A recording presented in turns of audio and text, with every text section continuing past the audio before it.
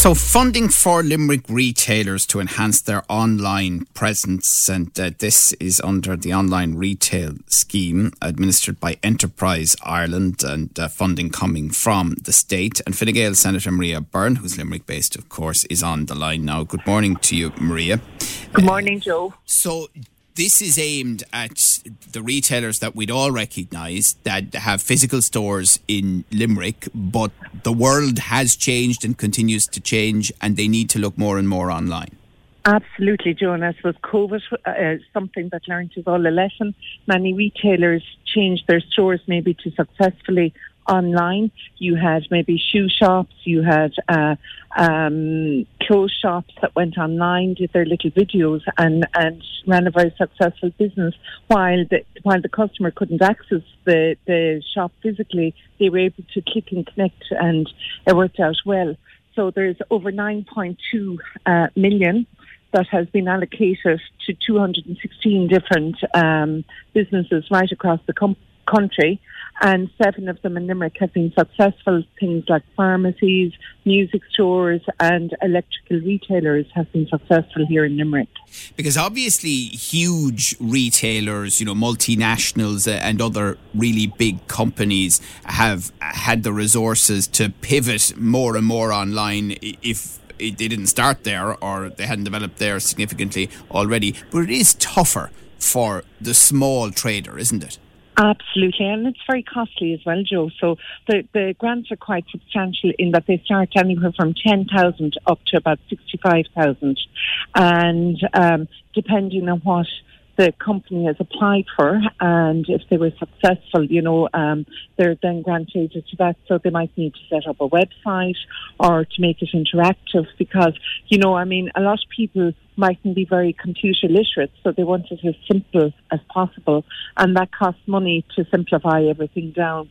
And certainly, but it has been, the success story for many businesses, certainly in terms of that it helped them to survive during COVID, and some people are still a bit slow to go into shops, especially some of the older people, so it makes it easier for them because they can actually view the product online and buy it, and it's delivered to them, so it has worked out quite well. Yeah, it was a key call, as you say, during the pandemic, and worth re-emphasising now. You can shop local while shopping online. Absolutely, and it opens up the local business for competition as well, because I suppose when you traditionally heard of people shopping online, you were hearing of them shopping in other countries, but now it is bringing the local business to your doorstep, and that's what it's about. We're chatting to Senator Maria Byrne, a Limerick-based Fine Gael senator, and the flip side, though, is what we're seeing with AIB's announcement that branches are going cashless. No, absolutely. And Joe, I'm on the Finance Committee, and it's something that I've actually raised there, because, when I've seen some banks that closed down, even to see, we'll say, banks in the outskirts of the city, and it was, and now there's very little cash points as well, and for older people that are used to going in and paying in their cash, a lot of them still find it very difficult to change over to paying by card. And it's about making it less customer friendly, I suppose, and while some people have adapted well to it, others find it very difficult to adapt, and that's not easy for them when you traditionally have paid by cash. Now, listeners have been making the point across the morning, a number of them, that, we were all involved in bailing out banks.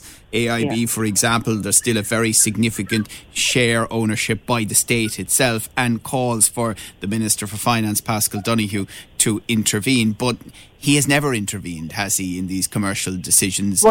Well, I know, Joe, that at this stage the state owns only a very small shareholding. We wouldn't. I think it's still pretty significant in AIB now. Oh, well, it is in AIB, but in any of the rest of the banks, it's quite small. And I'm pretty sure the state still has a controlling interest in AIB. But they've never traditionally intervened in terms of the commercial aspect of it. But I will be speaking to the minister, and I'm sure that he will make his views known. But I know certainly I'm willing to make my views known, and have been quite public in the past about it, that I don't believe it's the right way to go to make everything cashless, because it makes it very unpersonal, I think, really. The government's argument consistently over the last number of years is that if they were to exercise their control over the banks on commercial day-to-day decisions, where does that end politically? And also, what impact does it have on the bank's ability to operate? Mm-hmm. Well, no, there has to be that distance between, but certainly I do believe that the banks should not be closing down so many cash points all at the one time, and especially in small towns and villages, because I've heard, spoken to people that live in rural areas where the local cash machine is the only place where they can access the cash, and they would have to get maybe a bus or to travel, to get access to the local bank. But certainly it just shows that, banks mean businesses, and this is the way that they're looking at going. But I don't think they should be left off lightly in relation to it. Okay, we'll be coming back to it in a bit more detail in the next hour. Anyway, one other point, we had Minister Peter Burke, who's the minister responsible for piloting the directly elected Mayor of Limerick legislation through the Dáil and Shannon with us last week. And he said two things. First of all, he believes now that the election is likely to be next year sometime, although it'll be a call, I think, for people more senior than him in government, is the way he put it. But he also said that the legislation is not going to deliver all the powers called for. Now, you were heavily involved in the referendum campaign locally. What's your reaction to that?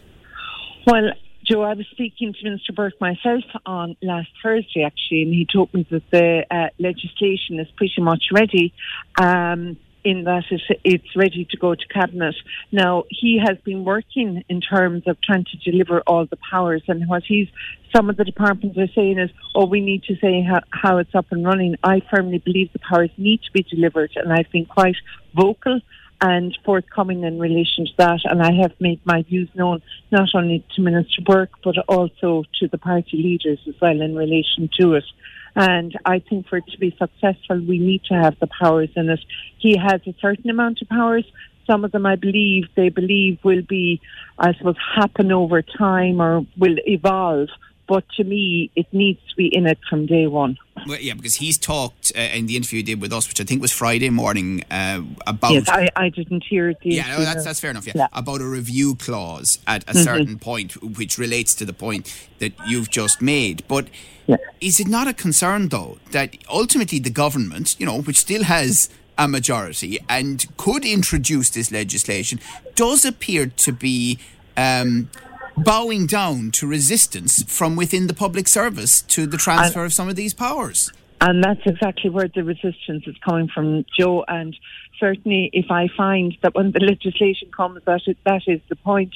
I have, because Minister Burke had said to me that there was some departments, not all, some have been very forthcoming and very good to actually, come forward with powers, but not all. Certainly, once the legislation is published, I will be examining this with a fine-tooth comb, because I believe that we have to be offered what we actually voted for as a public. Well, yes, and from your own experience in local government, we have a mayor. Francis Foley being the current incumbent, and that mayor has some powers and then has a large ceremonial role for 12 months. But there's absolutely no point asking us to vote for something similar over a 5-year term. It has to be different. No, it has to be different, and that's what we told the people in the plebiscite would be different, and that's what we need to deliver, Joe. Okay. Well, listen, thank you for joining us this morning. That's Fine Gael Limerick-based Senator Maria Byrne. Your views, your news, your Limerick Today with Joe Nash